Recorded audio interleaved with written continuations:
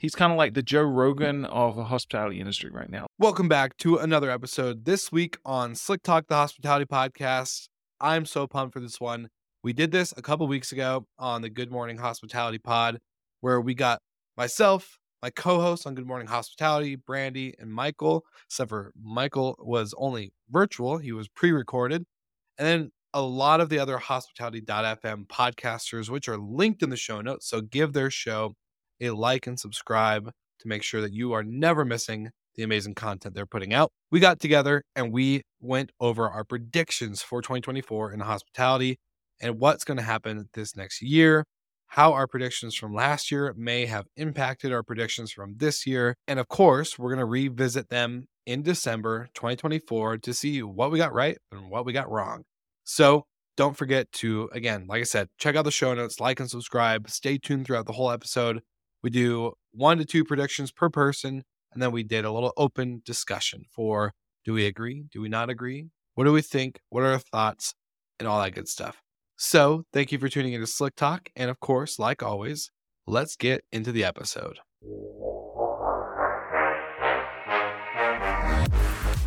You're listening to Slick Talk, the Hospitality Podcast, a podcast for those who are in and around the hospitality industry who love, live, and breathe what they do. You can join us for candid and unscripted conversations with hospitality experts and founders as we go deeper into their personal stories while they're sharing their triumphs and trials that got them to where they are today. I'm your host, Will Slickers, and you're listening to an episode of Slick Talk, the Hospitality Podcast. Now, let's begin.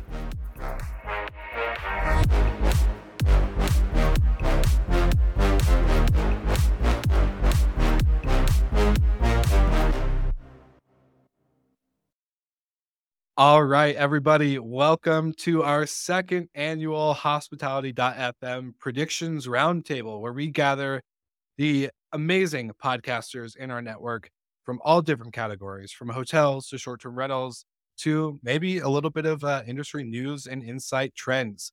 We're going to tell you what we feel or think is going to happen in this year's 2024 in the whole industry of hospitality. No category can be left unturned, basically. There's no rules. Everyone will have about 1 to 2 minutes to share their 1 to 2 predictions about the year to come and what we're going to revisit here in December of 2024. So without further ado, let's pull up our amazing podcasters of Hospitality FM. Welcome to the roundtable, everybody. Without everyone talking over each other, I'm going to do quick intros, if you guys don't mind, and then we're going to kick off. So to my right, we have Megan Moyland, a new time podcaster with her show launching next week called Workflows and Espressos. Super excited. The one and only Jamie Lane, the data nerd that I scream for data every month to join us with the STR Data Lab by AirDNA and also our monthly co-host on Good Morning Hospitality. Then you have the amazing Natalie Palmer, who I got to meet in Nashville, 2 years ago, give or take? And I've been loving to watch your journey since, and you've been taking off and taking the podcast by storm. Then the one and only, you guys are all the one and onlys, by the way, because no one else can get that title. But Zach Boozy Cruz with Behind the Stays, who kind of got introduced to me out of nowhere and has really popped out and destroyed all the podcasts. No offense to everyone on this panel, but hey, you've been killing it, and I just love listening to your show, Behind the Stays. Not Natalie. Sorry, I was looking at Natalie. Thinking about Brandy. My tied for first favorite co-host on our Monday show, Good Morning Hospitality, Sarah Dandashi with our hotel crew, who has been making us viral ever since she has joined. And then, of course, her co-host, Steve Turk, with Hospitality Mentor and Good Morning Hospitality. Are you guys ready to jump into our predictions for 2024? Let's go. All right. All these voices on one show. Here we go. First up is Jamie Lane. We have the one data guy that could probably back up his predictions with real numbers. So you're up first. Yeah, and I'm actually not going to talk about our actual predictions for the industry, our forecasts. You can see those in our Outlook report. But the two that I want to talk about first is I think 2024 is going to be the launch of Airbnb's vendor marketplace. So they've hinted at this over the past couple of years, but Airbnb has to continue to solve the problem of supply growth. They need to make hosting easier. Hospitality is hard. And right now, to leverage third-party tools, you essentially need to be using a PMS, a property management system. And by using a PMS, hosts are significantly more likely to be listed on multiple channels like Vrbo or Booking, which Airbnb doesn't want. So think about the iPhone pre-App Store when the only apps on your phone were the ones made by Apple. It was a horrible experience. It really limited it. And once they launched the App Store, it opened up your phone to a whole new set of tools and apps. I think this is how it's going to be once Airbnb opens up their platform to third-party apps and give hosts a whole new set of tools to be able to operate their listings efficiently. And it's going to give Airbnb a whole new revenue stream by taking a percentage of those tools. So I think there's going to be whole new businesses created with the launch of this ecosystem, and it's going to be big for the industry. The second prediction is, I think 2024 is going to be the year of opportunity for multifamily operators again in urban markets. So to level set, urban short-term rental demand is still 20% below 2019 levels. Supply is still 10%. That means occupancy is not recovered. When we look at multifamily sort of real estate, vacancies are now rising. They're now at pre-COVID levels, over 6%. We're seeing record levels of new properties being delivered, and nationally, ADRs or rents for multifamily buildings are going down. So owners of these buildings are looking to fill their vacancy. I think they're going to start looking at short-term rentals again. And then on the demand side, I think 2024 is going to be a big year for business demand. It's going to be a big year for international demand, and all that comes into these urban centers. Multifamily operators have the unique ability to go after entire buildings and get hotel permits that can allow them to operate in this new regulatory environment. Jamie Lane starting us off really strong, really strong. So this is the part of the roundtable where everyone has the opportunity to either push back on your predictions, Jamie, or to ask more questions, clarifications, etc. So the floor is all of yours. Whoever wants to go first may take the microphone. Well, you stole my predictions, Jamie, or parts of them. I have caveats to them, which I'll save. But I definitely think the vendor marketplace is for sure happening, keeping them within the ecosystem.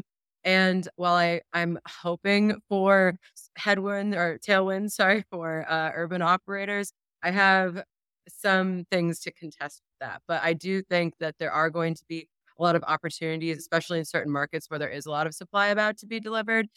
So hopefully there's some urban operators who will be able to take advantage of that. So what will this vendor marketplace look like, you think? Because I have a vacation rental company. Would I be connecting my products to it, or would it be living in its own ecosystem? So like with the traditional pricing models, like Beyond Pricing or Wheelhouse be there, you think? Or is it going to be something totally different that pops up? Yeah, I think there's going to be multiple aspects. And one that they've tried in the past that I think will be relaunched with it is co-hosting. So you can find someone to help you manage your listing. And then the other is sort of third-party vendor type tools like Beyond, Price Labs, AirDNA, where we've got a dynamic pricing tool and you could start using that within the AirDNA app and make it sort of a seamless integration. So similar, like HostAway, Guesty already have massive third-party marketplaces where you can leverage those tools. I expect on the third-party app side it to look very similar and the offerings to be very similar. Excited to see if it takes shape. One question for you, Jamie, on the urban STR prediction. Where do you see the biggest opportunity right now for like a young entrepreneur that wants to go build a business in that space in particular? Like, do you think there's opportunity for a soft brand? Obviously, there have been operators that have tried and failed before. Where do you see like the biggest opportunity going into 2024 and then ultimately into 2025? Yeah, and one is I'm not going to suggest rental arbitrage. We've seen those business models and grow, fail. I do think rental arbitrage can work on a small scale on areas where a young entrepreneur knows the market, knows the marketplace, knows their area very well. What we've seen and scaling that is very hard. and also rental arbitrage more on a single family basis where you can either rent to own or really go after single family homes in these urban operators, do a mix of both short-term, midterm, and attract all the people that are now looking to come to these cities and stay in short-term rentals. There's so much opportunity. So I would say start small, focus on one city, and do really well in that one city, and don't try to go scale too large. All right. I know you love these predictions, and the one prediction I really, really need you to focus on right now is your technology stack. And this is a kind of a part 1 of 2 ad reads for our partners, because I want to make sure that you are understanding the importance of technology in your business.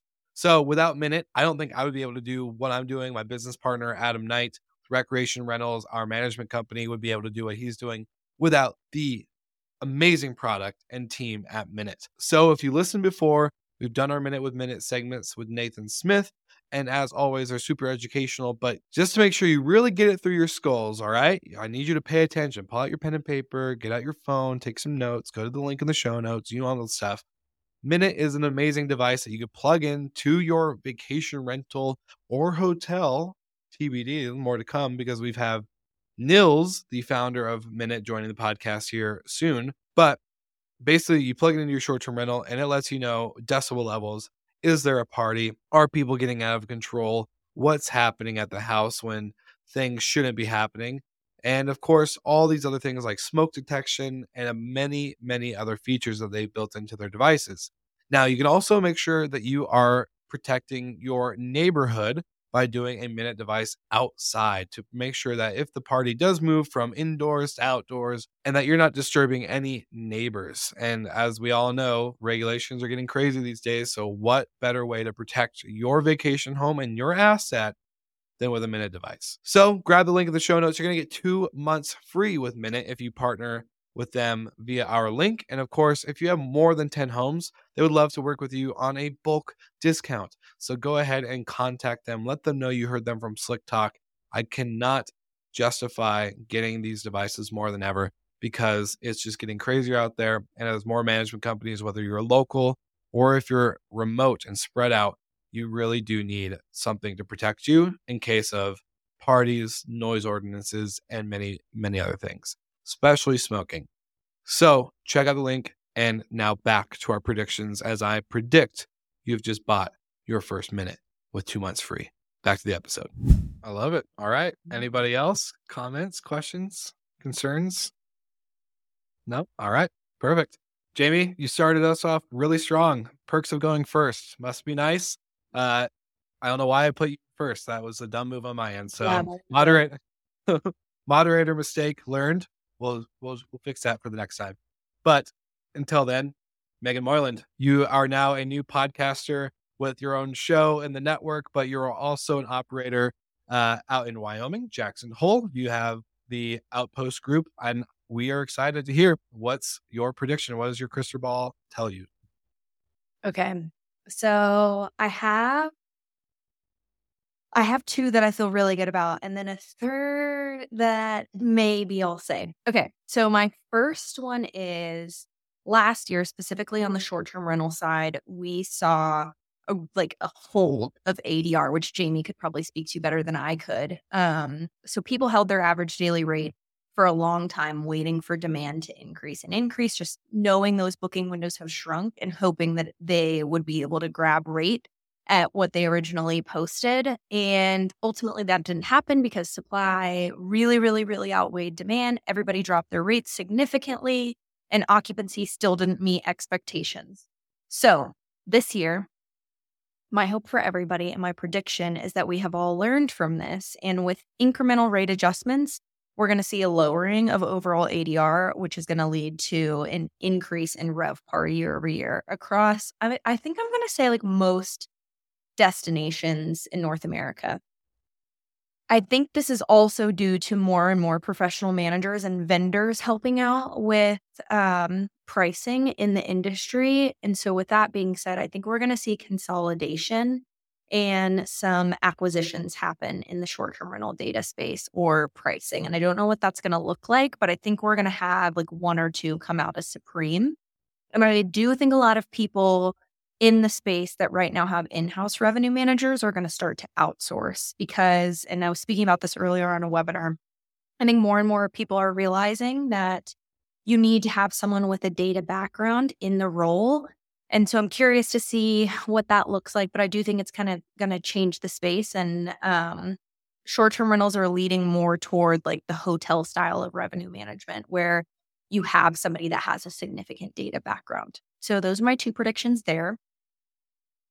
That's one prediction, but with two little details. Okay, my next one is AI, which has been talked about a lot, but I think most of the conversations like within just people in the space that have been talking about AI circles around like the only thing we're using right now is ChatGPT and we don't really know how to incorporate it. And there are a couple of vendors that have come out in the short-term rental industry with AI solutions, but it's really like none of it is super professional. It's all based on ChatGPT and people are just kind of starting to get the hang of things. I think there is going to be a significant push for an AI solution on the guest communication side. And I think that is going to lead to a lot of companies moving, like, if not 50% of vacation rentals in the next probably 8 to 9 months, like fully moving toward a tech-enabled AI solution for communicating with their guests. And I'm curious to see how it pans out and what that means for customer service-based roles in the industry. And then the really last thing that I wanted to add is European travel, I think is going to impact beach destinations' summers in a negative way. That was a lot. Right. I'm sorry. Oh, wait. So Well, I have no. a question. Yeah, so you're Yeah. talking about negatively impacting beach destinations domestically because everybody is going to be going to Europe. Mm-hmm. Oh, Interesting. ooh. Come on Oh, down to South Beach. little. Come down here to my hometown of South Beach. We'll be packed. I don't know because I mean, yes, we definitely saw a huge push for Europe this past year. I can totally say that. And then this coming year, and by the way, I am so not a sports person. Don't even get me into it. But I mean, there are the Olympics. I The can Olympics. and then what is it? World Cup or what? I should Oh. definitely know this. But no, but there are other sporting events that are actually going to be going on in Europe this summer. So that will certainly be driving traffic 100%. But if you also look at the bigger picture and consider how tumultuous the entire world is with situations that are happening, I think that we'll also see just a lot of Americans just opt to stay domestically just for just to be cautious with the world being so unpredictable at conflict? the moment. Hmm. Sure. I'm trying to choose my words very carefully, but yes. Yeah. But I get what you're saying. I get what you're saying. I think it'll be I don't know that it'll actually make a negative impact in beach destinations. Everybody wants to go to Florida, right? I know. I hope personally so. Well, that's you guys, but I've got a question. So you talked about lead times and pricing, and we've definitely seen lead times shorten. Mhm. People start to discount. So is your prediction that for next year in 2024, that lead times start to expand again and allow people better pricing power, or the opposite? No, I think booking windows are going to remain like pretty short, and we're seeing that already. I think people have gotten smarter about pricing strategies, and where before there was a lot of holding out, like booking windows are shorter, it's fine, we're still going to be able to get the same price. I think last year it led to like panic at the very end, and you were giving like very steep discounts, or you were seeing steep discounts. And I think people are starting to get smarter about that and realize like these shorter booking windows are here to stay, and we're going to price accordingly. We've got kids, we've got dogs. There's a lot going on. Yeah. Look, it's got some special guests popping up on the live. Totally okay. Jamie, if we need to pull you, we'll pull you. But yeah, that's a very good question in all reality. Anybody else have questions for Megan? Open it up. Oh, I've got one question. Sorry, Megan. Do you think that in terms of your travel predictions of the European getaway versus the local beach getaway, do you think that that'll that'll be determined mostly by generational cohort? I've sort of noticed, and again, this is totally anecdotal, right? But like in my circles, how many, younger millennials, not Gen Zers, but younger millennials have like totally like abandoned the idea of the beach vacation and are now seeking, obviously, European getaways if they can, but even just more like mountain getaways or more rural getaways. The people that are going after the sick Airbnb that they found on Instagram, even though it's in the middle of nowhere, and opting for that or like a wander, right, rather than a more traditional getaway. Do you think that generation will have a role to play in that prediction, or not so much? 100%, especially with Taylor Swift going to be in Europe. I think there are a lot of millennials and Gen Zers, honestly, too, that are starting to have careers and money to spend. I think that they didn't get tickets, and which is unfortunate. I took them when I went twice. Want to go over to Europe and see Taylor, and of course the Olympics as well, which I think will honestly have a little bit less of an impact. But Brandy said this in last year's predictions, which I actually listened to this morning, that like all of the people on her Instagram feed went to Positano, and that was the case for me too. And literally like almost every employee at the company, I feel like, went to Europe except for me. And I think we're going to see more of that this year. I love I it. went to the hot spot this year. I haven't figured out where it's going to be, but I'm sure all of our our Instagram feeds will let us know. It's going to be somewhere in Portugal, either Lisbon, right, or the south of Portugal. That is popping all over my feed. Yeah, I'll be there. I'm going to a wedding in the Algarve. Case in point. So if anyone ever wants to know where the hot travel destination to go to in any future circumstance, Megan and Brandy are going to be the ones to tell you. So predictions over there. I love that. My prediction is that Taylor Swift becomes Taylor Kelsey, just FYI. So we'll talk about that later. What if he becomes her name? Travis Swift works. Whatever works, that there's a wedding. I hear wedding bells out of the one gig here I have. So that's that's my thought. Just kidding. We'll get to my predictions at the end. But that was awesome. Thank you, Megan, so much. And now I can't believe I put you two next to each other in the time of order. So we're going to go Mr. Miami, Steve Turk, who is next. And then after that will be Brandy. All right. So for 2024, I'm going to go a little bit of a different route here. The Michelin Guide has always done restaurants. And this is the first year they will be giving key awards to hotels. And it's a little bit different than Forbes. So that you see all the Forbes ratings, are they 4-star, 5-star? They are using different standards to choose their hotels. And one of them that I love seeing is that it has to be a destination unto itself. So the hotel contributes to the local experience. And that's what people want. They want these unique experiences. So I'm excited to see the hotels they choose and award these keys to. They're not going to be the traditional award-winning hotels we always see. And those hotels will blow up. And I think that those owners will be surprised that they're on the list, those properties. And those will be the hot spots that we start seeing a lot of people go to, just like when you see a new Michelin restaurant pop up. My second one is from the U.S. Chamber of Commerce, and I think this will continue on, is that we will continue to have big labor shortages in hospitality.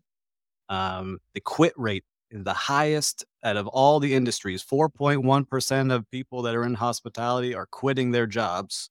So as example, in September, we had 837,000 workers quit. We still hire 1.1 million. So we have a long way to go to make this industry a place that people want to stay and work in. And I think all of us in this room can help do that. Well, that's a mic drop. Woo! Yeah. Those are my two. That was strong too. Go for it. I think the Michelin guide. So when I've been traveling, I'll look at like Condé Nast Traveler for some, like if I'm trying to like splurge, and also the Michelin like hotel list. I think that's a great point, and it fits seamlessly in with their whole concept of like 1 star. This is worth like a stop. 3 stars, like this is the destination unto itself. So I'm very excited to see what bougie stuff comes out of this, and what Miami hotels make it, if any. Yeah, I think it's going to be ones we don't expect. Like, I know we always have those big, fancy 5-star ones, but this might be some unique ones that are going to pop up. Yeah. And then the labor shortage really resonated with me. We've had in one of our buildings, front desk turnover, like with the whole staff, just like constantly. People will start, leave immediately, but then we can immediately rehire. Like some people that just don't, like the intention is never to stay. And that's been really frustrating. And I know like South Florida can be a particularly difficult market. Same with New Orleans, when there is so much hospitality that people can just jump around if they like something a little bit better, it's a little bit closer to home or whatever it is. So yeah, I think that that's going to continue to be a challenge as well. And if I could chime in on that, it's definitely going to be I mean, it's always been a challenge. It's obviously heightened right now. And I hope this is not a prediction, but this is a hope that as a byproduct that more companies just really invest in their training a lot more, because there's a direct correlation from more, if you have better training and onboarding of your staff, the more likely that they feel empowered, they feel like they make a difference, and they feel more part of the fabric of the company as opposed to being just a interchangeable cog in the wheel. If you feel interchangeable, you will just bounce, understandably so. So hopefully, as a response to this, people double down on their training. Less baptism by fire at the front desk, hopefully. That's what I got when I first started it. That's a tall ask. Yeah. Yeah. It's kind of just like what hospitality is. There's so much you just learn on the fly. You have to. Yeah. Yeah. My second day, 700 check-ins. Oof. Yeah. Nightmares. That's rough. I agree though. That's a really good point. Steve, you came in hot. I'm ready. You told me to be ready. I'm ready. Joe did. If nobody else has any other comments or questions for Steve, then we'll move on to, like I said, my tied for first favorite co-host, Brandy Canale. You're up. Alrighty. Well, as I mentioned, Jamie kind of half stole some of my predictions earlier, but I have some caveats to that. So while there might be a lot of opportunity with some of the new supply that's coming out, I do think that it's going to be a little bit of a bloodbath for the remaining urban operators. I think that especially if you have deals that you can't renegotiate or you can't add new properties with a better model, that the money's probably drying up, your runway is getting shorter. And I think we're going to see more mergers and acquisitions or companies just completely going out of business by the end of the year. I think that the model before, like it's just kind of run its course, especially the rental arbitrage. And in a very particular note, I think that it's very likely that Sonder will be out of business by the end of the year, or it will look like an entirely different company. I think that they're going to put a lot of focus on getting out of almost every deal that doesn't like really benefit them and actually contribute to the bottom line. And I think there's going to be a renewed focus in all of their product that has like basically our hotels or has the hotel licensing in destinations that are strictly regulated, like New York. If you can continue to operate like that, that gives you an advantage. And then also focusing on their European market, which was doing better. So I think that if they're still around, it will be a much smaller company, or they could just have run out of money by the end of the year. And then my second prediction was that Airbnb would keep operators in their ecosystem, just like Apple, keeping you roped in, make it impossible to leave. But on the other side, I think that Vrbo, unless they do something really drastic, is just going to kind of fade into not irrelevancy because they're still big enough, but they're really losing the opportunity to catch up.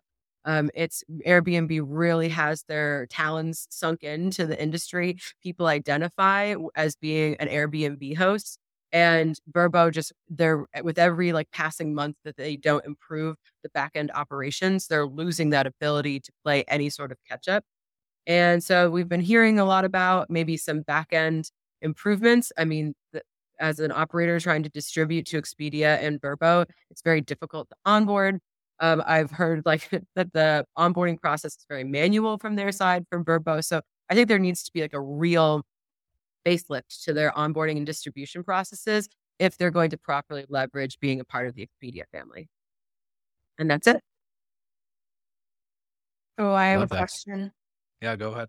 So Vrbo in the past almost 2 years has increased subscription fees if you're not already on pay per booking from $4.99 to just announced $6.99. What do you think they are planning to do with that revenue? You think just hold on and spend it on marketing to try to outshine Airbnb? I don't know if that revenue is enough to outspend Airbnb, their marketing is that's where a lot of their money is going. But just from what we've heard over the last couple of years, they've been trying to figure out how they can integrate the technology, but onboarding a hotel is much different than onboarding a short-term rental. And they haven't figured out, like, I hope that money is going towards the technology and improving the back end. But it's like overhauling two legacy systems and trying to combine them.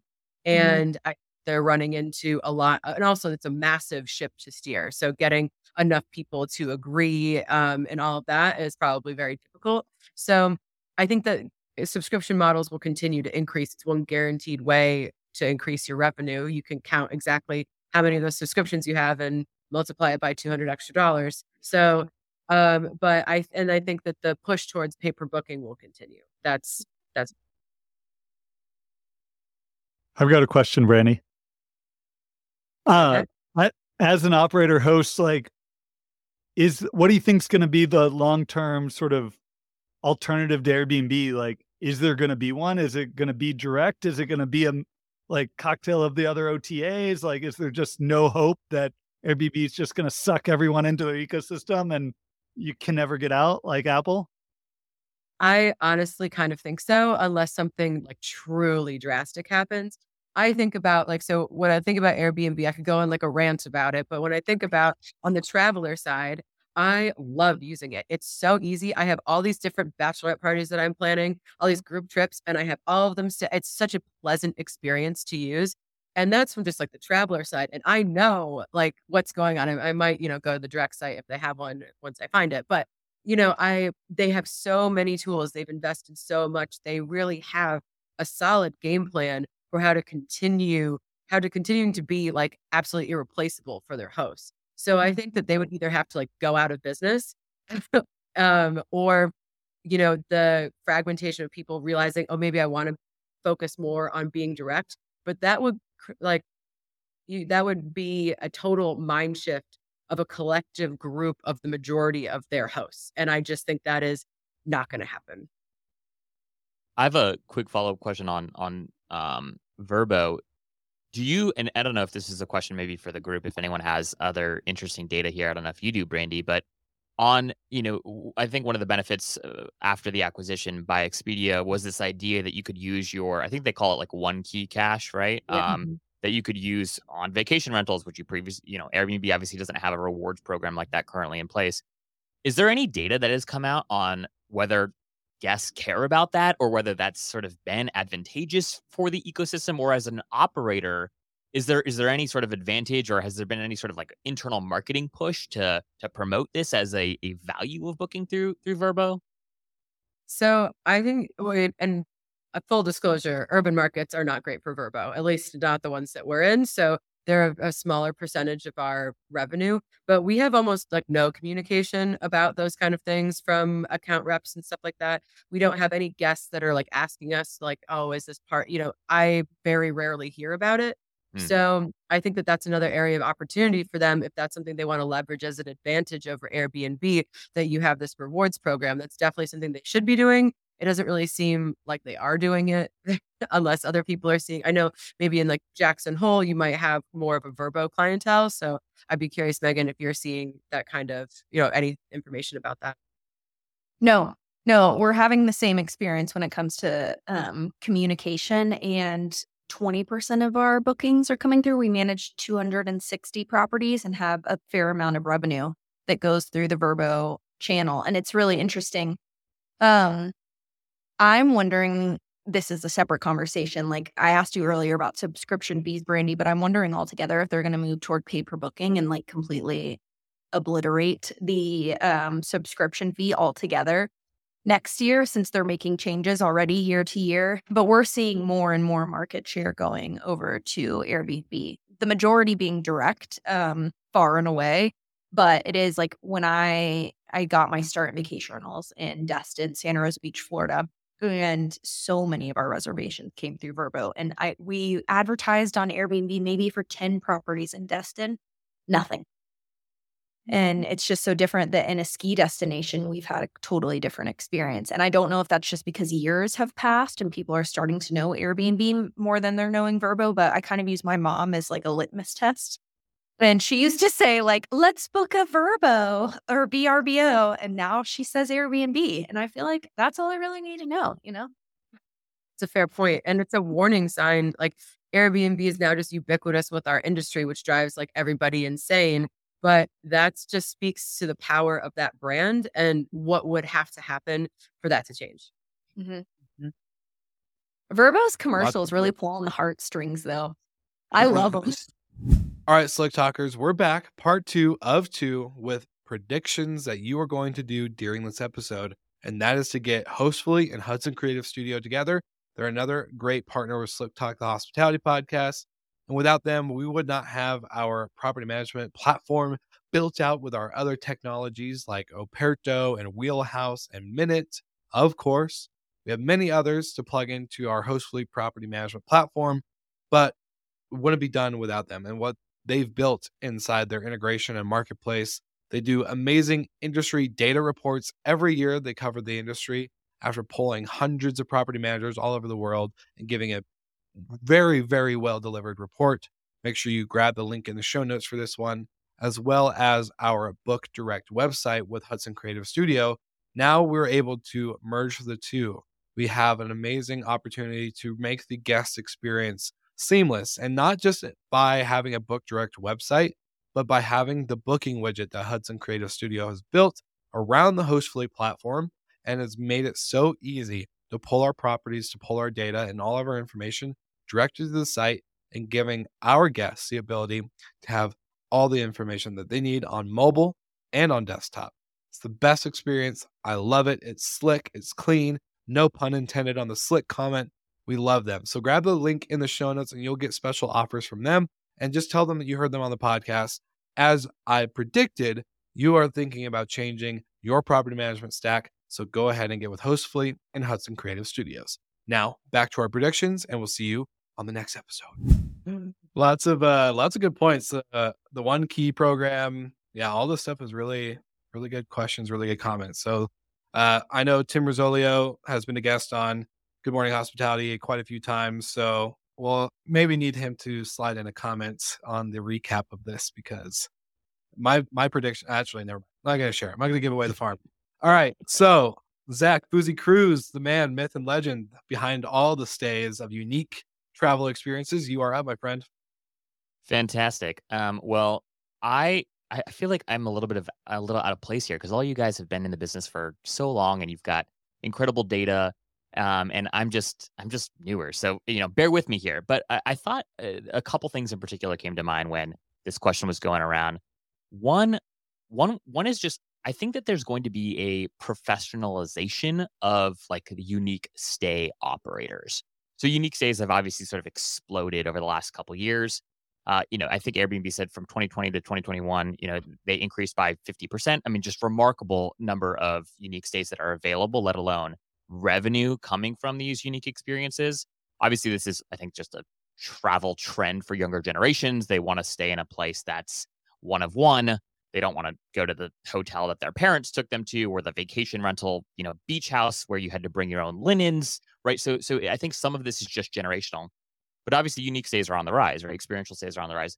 But the community around unique stays is still so fractured. It's so siloed. So I think that 2024 is the year that we're going to see some professionalization happen, right? So I think that this will actually look like, we'll see, events pop up. We'll see maybe even an association of sorts sort of form these communities. Isaac French from Live Oak Lake has started one called Experiential Hospitality as an example. And I just think that these operators who, quite frankly, like, they know how to market, they know how to build. Many of them have access to capital. I think they're going to become much more dangerous to kind of the maybe more traditional vacation rental manager or just mom and pop shops. And I think that this is going to be the year where you'll start seeing brands emerge, where you'll begin to recognize them as, oh, that's a Treehouse brand, or they crush container homes or whatever it is. So these sort of like Instagram famous properties and the people behind them, I think they're going to become much more serious players, I should say, in this space. That's sort of like prediction number one. And then prediction number two, which is quite related, is I think that Instagram and TikTok as guest acquisition channels are going to increase substantially. Obviously, when you're looking at like total channel share, these percentages won't be nearly as meaningful as Airbnb or Vrbo, as we were talking about a moment ago. But I do actually think there's going to be probably a 5 to 10x increase in terms of bookings that have come from Instagram or come from TikTok. And I think, if people aren't familiar, if you just go and you look at unique Airbnbs, unique STRs, you just follow those hashtags on Insta.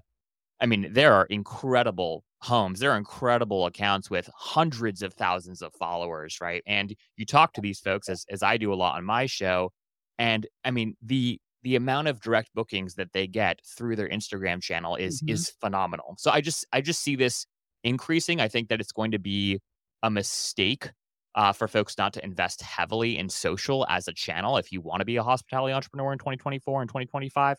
So I see sort of just like the actual number of bookings that can be attributed to Instagram and TikTok in particular. Obviously, these platforms are also just like conducive to content going viral, right? I see that being those two channels in particular being incredibly worth investing in as a short-term rental operator, as a hospitality entrepreneur in 2024. And then the last one I said, which I feel like we've talked about several times or a few times already in this conversation, is just the sort of like rebirth of like the urban STR. And I actually think that there's opportunity for a new brand to emerge. Obviously, from a model standpoint, you'd have to get creative. But as much as I love unique stays, as much as I love staying in an Insta-worthy cabin in the middle of nowhere, you're still in the middle of nowhere. And I do think that urban travel is coming back strong. I do think my peers still like the city, right? And so I think that there's huge opportunity for someone to figure out how do you crack that from a brand standpoint. And I think that you could just build a really, really great soft brand around urban STRs, 2 beds, 2 baths. And I'd love to see a brand emerge this year where we point back and say they led the way. They restored hope to the urban STR market. So those are my predictions. All right. I saw some head nodding on the background. I heard some mm-hmm. So anybody got a comment, thought, question? I've got one on the outdoor experience ones. I've been watching and following along because I really like that area. And we've been dabbling on it, working on something ourselves, but everything is starting to look a little too similar to me. If you start looking at them, they're all copying each other and they're all starting to look the same. I think that's the same thing that happened with the short-term rentals and the urban markets. It all started looking very similar to each other and you couldn't really tell who was who and what is what.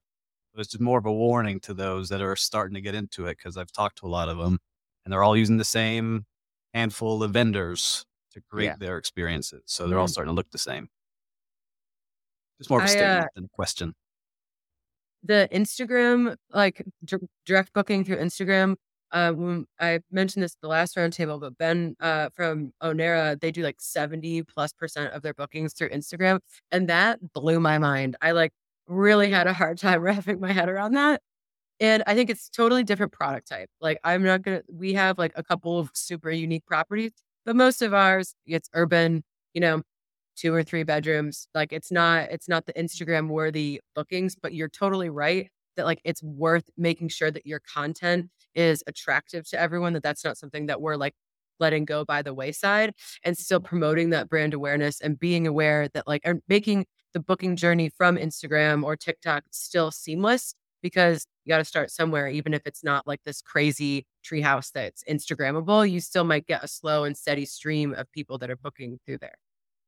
Yeah, I was just going to say the OTA experience on Instagram or TikTok is going to have to shift a little bit in the sense of like how you book it.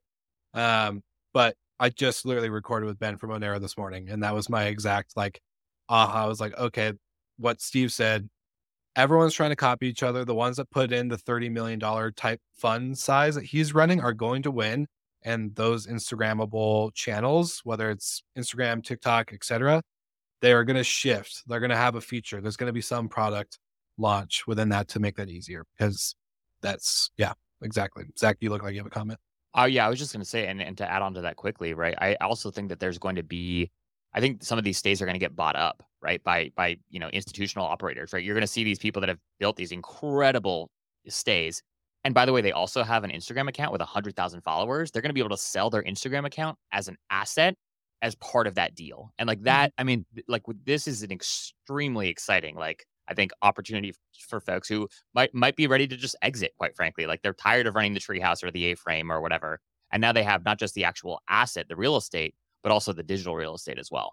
Mm-hmm. Yeah, I think it really depends on the destination, but I resonated with what you said. There's a guy out of the Hamptons who owns this company called Red Cottage. And I had the same experience at Verma, Brandy, where I think he said like 80% of his bookings were coming through Instagram. And I was like, what the hell? We've never gone to booking through Instagram. This is wild. But right, like he's in the Hamptons and booking with a lot of celebrities and their managers who are finding them on Instagram. And I also agree with you, Zach, like the Instagram now is his largest asset. And that is where he spends like all of his marketing dollars. So it was really interesting, like our Instagram budget comparatively to what we spend on the OTAs or PPC in general is just so insignificant. Yeah. I love it. Well, good job, Zach. It's that's again, these are all really great. Like I'm seeing all the dots connect, so this is really fun. But without further ado, Natalie Palmer, the Miss Level Up Your Listing yourself, you are up and excited to hear what you see out of your crystal ball for 2024. Okay, thank you. So my first prediction, this is actually the exact same prediction I had last year, but I still think it rings true. So I'll start with this one. I do think that this is going to be a huge year for co-hosts. Zach, you kind of just touched on this with yours, but a lot of investors, I think, realize that this was way more work than they got into. The get rich quick scheme is just not happening. And so offloading their properties to co-hosts or property managers, I think that that's going to continue to be huge. And then to piggyback off of that, I know the theme of this is hospitality trends and predictions. But from an investor side, I do think that we're going to see more and more investors investing in funds rather than specifically buying a property, but just going to funds where they've seen all of the TikToks and just so many hosts and investors talking about how much more work it is and how regulation can change on a dime. And if you sink $500,000 into a property and then that regulation changes or some trend in that market changes, it's just so risky. So I think that investing, $10,000 in a fund or something, I think people believe in the returns of real estate and short-term rentals and vacation rentals. But I think a lot of people are more risk averse right now, especially with an election year and recession and whatever's going on. So I think we'll see an increase in investing in funds. And then this one's kind of boring, but I think that we're going to also see a huge return to just a focus on cleanliness, consistency, accurately representing your listing, and reliability. I think last year and even 2022, it was huge pushes for just putting in as many amenities as possible. And I think a lot of hosts were not equipped to manage all those amenities effectively. And there's nothing more frustrating from a guest perspective than checking into a place because of the sauna and then the sauna is not working, or the hot tub, or whatever it is, you name it. You find out that the kayaks aren't running for that season or whatever it might be. So I think scaling back almost in terms of amenities and just making sure that everything that you present in your property is really working and just having like extreme control on all of the quality of your listing. So those are mine. I love that. And before we get to open conversation, we have seen a couple live comments go in. So for everyone commenting in for the live, we will get to you at the end if we have time. And quick shout out, Jeremy Weiss, always on the lives for GMH. You're amazing. You're welcome. Just had to say that. But thank you. But yeah, just want to make sure that everyone knows we're not ignoring you guys. Great stuff, Natalie. I'm going to leave it open for everybody. If anyone has a comment, question, concern. I totally resonated with your last. I mean, I love all of your points, but your last one in particular, like kind of a back to basics. Like, do you have a clean property? Do you have your systems in order? And that, like, for us, we're really going back and making sure, like, tightening the ship up a little bit, like really going back through and retraining all of our housekeeping staff, things like that. Because you're right, like if you go and you book the place with the sauna and the sauna doesn't work, whereas if you had just booked a home that, had the 4 bedrooms that you needed and it didn't have a sauna, but it was clean and ready for you to use, that would have been probably a better stay because it met the expectations that you had when you booked. So yes, I think back to basics is not a bad way to go. Yeah, and I think a lot of hosts too, especially on Airbnb side, are just got used to like throwing money at the problem. Like, oh, it's out of order, we'll just refund you. Here's $200. And that's not what people were promised or why they booked your place. I just don't think that that's a good solution. So, yeah, I would rather just not provide the sauna and not have expected it and then been disappointed than show up and have it broken, even if I am getting some money back. Same thing with refunding a cleaning fee. Like, I don't want the cleaning fee refunded. I wanted the place clean. So that's what I think we'll see more of. I think we're also in an era, sorry, Will, of more is more, right? Like everyone you talk to is like, I added this new software and we're doing this and we're adding these 15 things to our guest experience. And it's funny, Brandy, you mentioned this on a webinar. When did we do that? Last week? Whatever it was, the roundtable. Anyway, one thing you said was like, getting back to basics is going to be the most important thing for us before we go and do all these other things, because we honestly, like at this point, don't have the expenses due to what 2023 did to us all in general.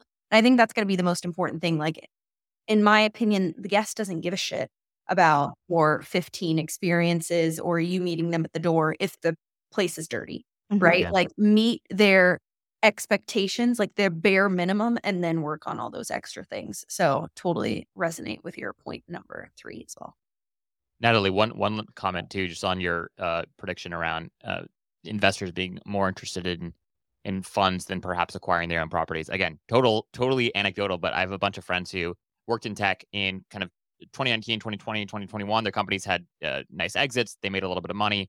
Then several of them went and bought short-term rentals and whatnot. And now there's a bunch of them that are just like asking me like, hey, who do you know to help me, manage this property? And or they're looking to get out because it was a lot harder than they intended. Now, again, these are smaller, not professional operators, but now they're looking at things like what Summer's doing, or they're looking at things that like, what TechVestor and others are doing. And they're saying, they're asking themselves, is this a better option? Like if I, I've got a little bit more money I want to do something with, maybe I don't want that second Airbnb or that third short-term rental. Like maybe this money's better spent in an institutional grade fund. So it will be interesting to see how these things continue to grow and how optionality continues to mature as the market matures. Mm-hmm. Yeah, it's not passive income that people think it is. Yeah. My favorite word on every guru's Instagram posts these days. Sign up for my mastermind. I'll make you a passive income. Anyways, awesome. Okay, so this next one, he is not on the roundtable. Unfortunately, our tied for first favorite co-host on Monday morning, Good Morning Hospitality, he is on his way to Dublin. So we had him pre-record, send his predictions in. So he has the downfall of not being able to hear any of this. Any of your guys' predictions. He had to make one up and send it in and listen to the recap later. So we're going to play his and then we'll jump in. If anyone has comments for him to listen to at the end, go for it. If not, we'll move on to our almost best for last. Just kidding. If you're a regular listener to GMH, this is probably not too much of a surprise for you, but I think this year is going to be full of mergers, acquisitions, and companies shutting down. Last year, we saw quite a bit of closures on the urban side from the venture-backed companies like Zeus, The Guild, Wanderjaunt. And then already this year, we've seen one of the mighty and quite frankly, a good close friend of mine personally. And it's nothing we like to see, but Front Desk obviously shut its doors. So I think it's a cautionary tale of what is to come for venture-backed travel, particularly short-term rental companies this year, with not a whole lot of venture capital flowing into short-term rentals. So if you're a profitable business, there's probably a strong likelihood that you can acquire or basically pick up in a fire sale some of your competitors. And that's not just limited to operators. That's certainly part of it for the software companies and vendors in the space. So I think we'll see some mergers and acquisitions that are probably more fire sales than anything there will still be strategic mergers and acquisitions. I don't anticipate a whole lot of funding coming into the industry again this year. We only saw a handful of companies raise last year, but I do hope I'm wrong on that front. I hope I'm wrong on the closure front too, but I don't think it's going to be a terribly easy year for particularly venture-backed companies in short-term rentals. Michael, Right. I agree. I Yeah. agree. Yeah. Yeah, I I think you're I think missing a that's lot of private equity, though. yeah. I You was gonna do? say Jamie Lane, Mhm. looking at the one company recently. Demi has made a couple comments. I can say that you guys are still looking at potential acquisitions. Absolutely, and especially at fire sale prices. No, and in all seriously, like very opportunistic of like if it fits in with our sort of growth strategy, and we've got our list of like 10 or 15 companies we'd love to buy. And the conversations that we had, like they're not at the right price right now, but if sort of the prices kind of come in with what we'd be willing to pay, like we'd absolutely love to pull the trigger on more. I agree with Michael in a lot of sense, but I hope that he's wrong. I hope that he's wrong. We don't want to see any. I more think you're seeing it like a closures. lot in the micro, like very micro too. Like we're seeing a lot of operators that have 1 or 2 or 3 units that are in over their head callings for help. I'm drowning. Can you help us? Can you Yeah. help fix it? And we're like, hey man, we would never sign that property up. You were like way out in the sticks, nothing to drive. I think a lot of people just got in over their head. Yeah, those unincorporated Miami-Dade homes that are like 7 bedrooms. You're like, yeah, but you're all the way out there. And I think that's it. I mean, it's a very niche to like South Florida, but a lot of people moved here, bought these, condos that you can rent, and they're like, yeah, now I'm just gonna make all this money. But then a lot of people had that thought, and their ADRs went down, and it is a kind of like, how do I get out of this game now situation? And so that's like it's like that on like the individual level, and some of them are not small. I mean, Steve, I'm sure you know some of these like small operators have like 70 units that they're like helping to co-host basically. And that's like a mini empire inside like 3 or 4 condo hotels. So Yes. it's not a small business. And I think people are tired. I love it. All right, Sarah Dandashy, you're next. Oh, hear it. yeah. What kind of good news you got for us today? Drum roll. Okay. So yeah. And again, I, talked a lot about vacation rentals. I'm definitely more through the lens of, hotels and that sort of experience. So I have a couple things, but I'm going to try and rattle through it as quickly as possible for sake of time. Number one, in general, we are just going to, more people are just going to continue spending money in travel. So it's going to be a great year for travel across the board. More people are just spending more money at hotels, airlines, vacation rentals, you name it. We've seen this shift. It's just going to continue. A phenomenal guy that I actually follow, Scott Galloway online, actually said a really interesting thing, especially when it comes to generations and understanding where we are valuing what we're spending money on. It's become more and more challenging for younger generations to be able to even purchase homes, for example. So typically where they would be maybe, putting aside like a little bit of extra money so they could go ahead and save that for their first home. But the idea of buying a home, and certainly in larger markets, is so far off that they're like, well, that's definitely not a priority because who knows if that'll ever happen. And so we are seeing younger generations just spending way more on travel, good or bad as that may be. And then coming back to this as far as guest expectations, and we touched on it a little bit. I know some of you others had mentioned it as sort of going back to basics. Well, I also think it's also going back to basics in regards to the guest experience. You can't, it's like no more. I mean, people are already spending more on travel, on their hotel experience, their vacation rentals. They don't want the excuses. They don't want to hear, oh yeah, we're short staffed, even though we know this is the reality that we live in. Like, I'm sorry, I'm paying $5,000 a night.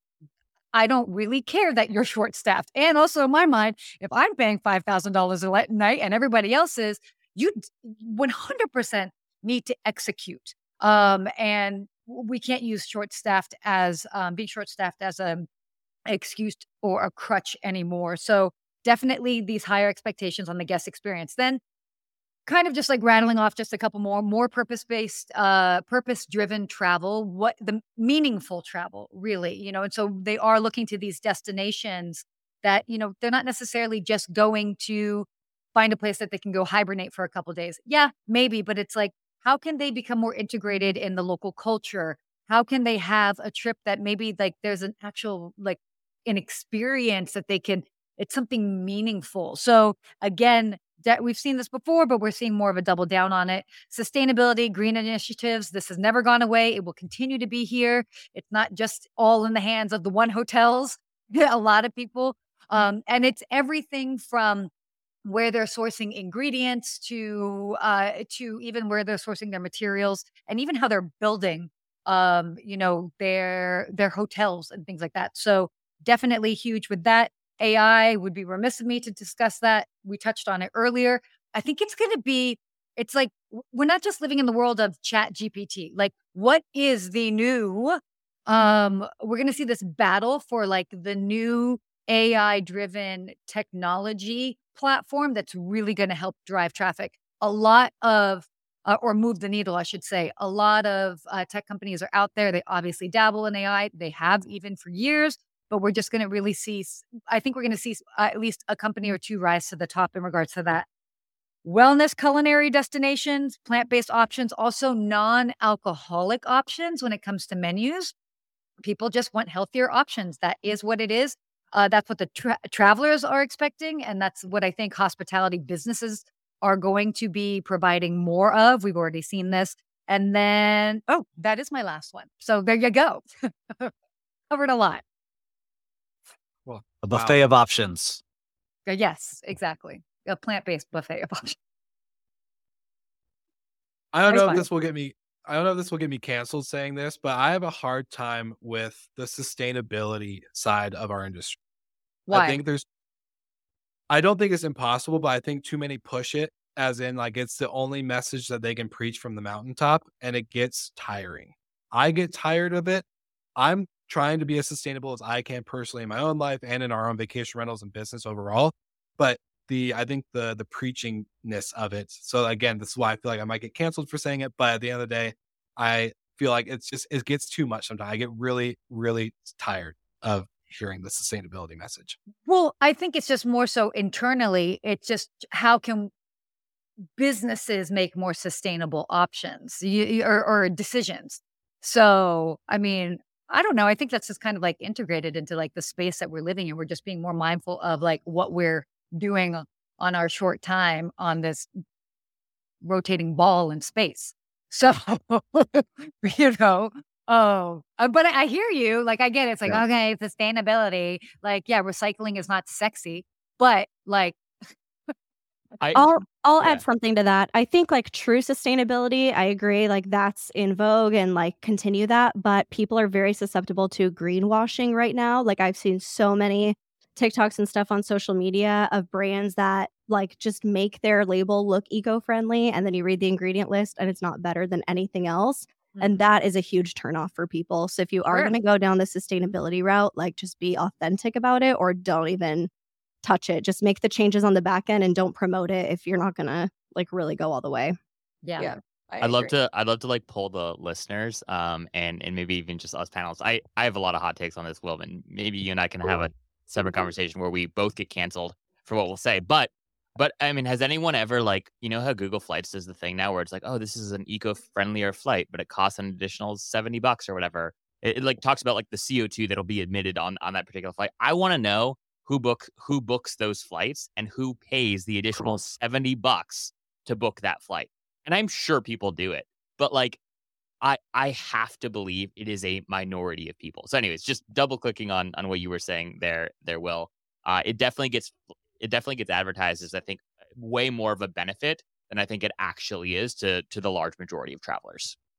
Yeah, go ahead, Sarah. This is your point. No, go.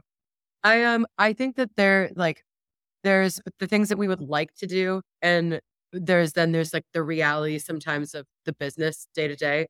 Like there's the types of products that we use and things like that. I'd love to be able to spend more on the more eco-friendly or maybe like the whatever product. But then I'm like, I also have a metric that I'm being judged by a board that's like, okay, how can I reduce the cost of consumables?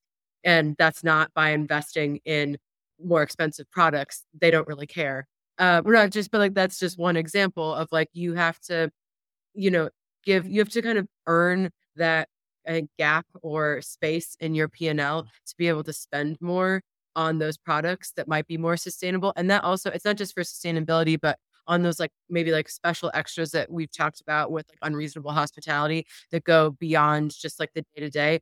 I think that you have to get yourself to like a comfortable margin, to be able to afford to do some of these things.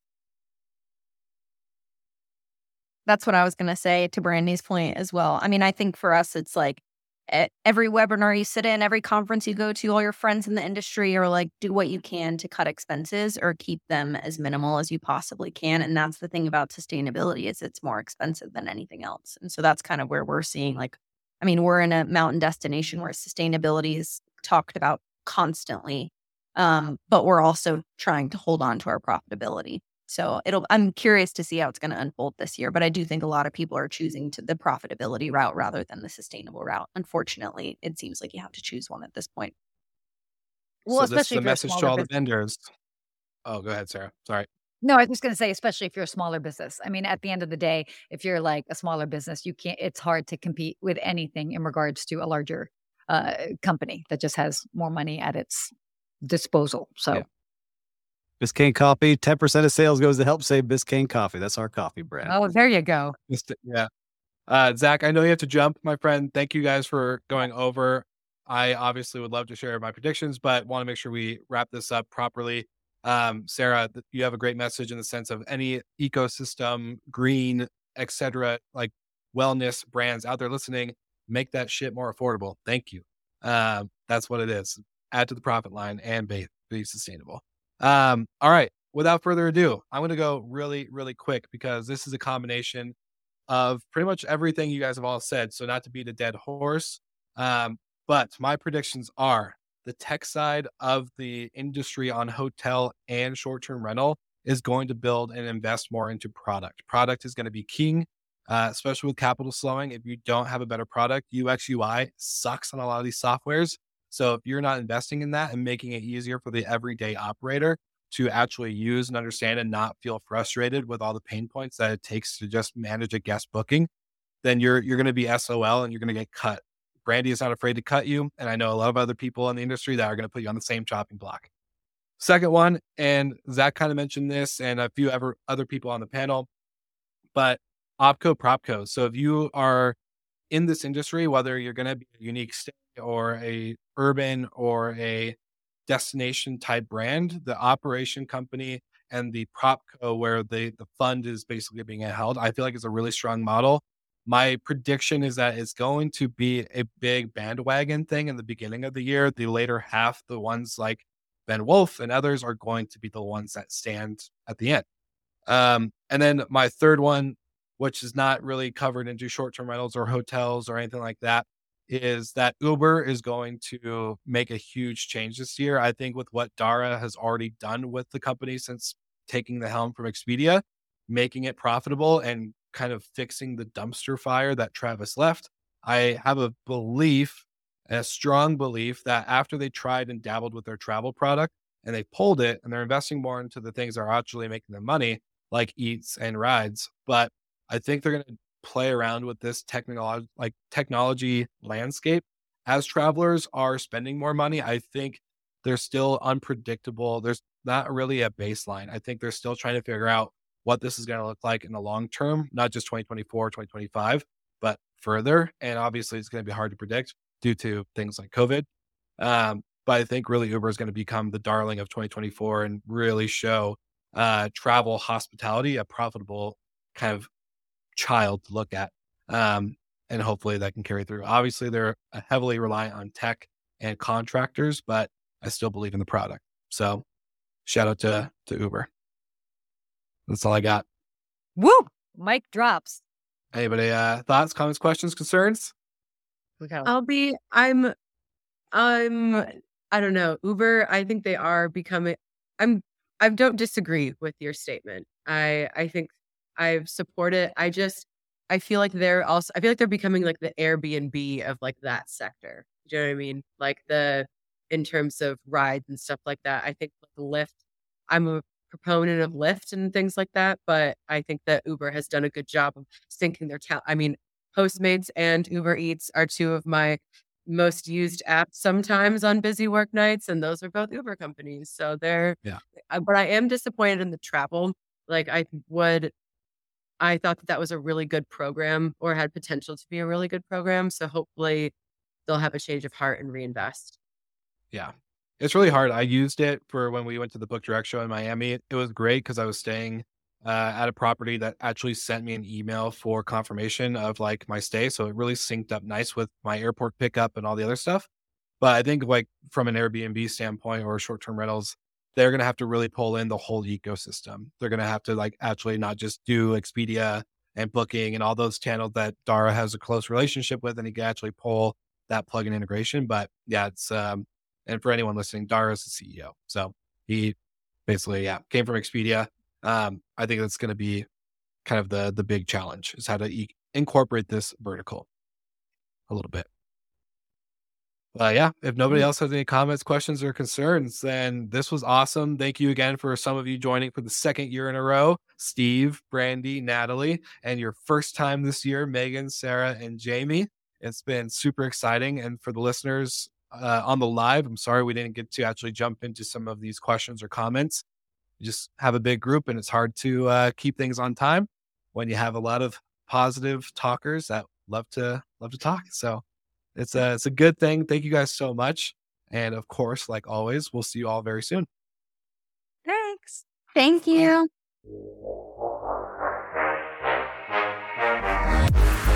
Thank you so much for listening, and thank you to our show partners for making Slick Talk, the hospitality podcast, possible.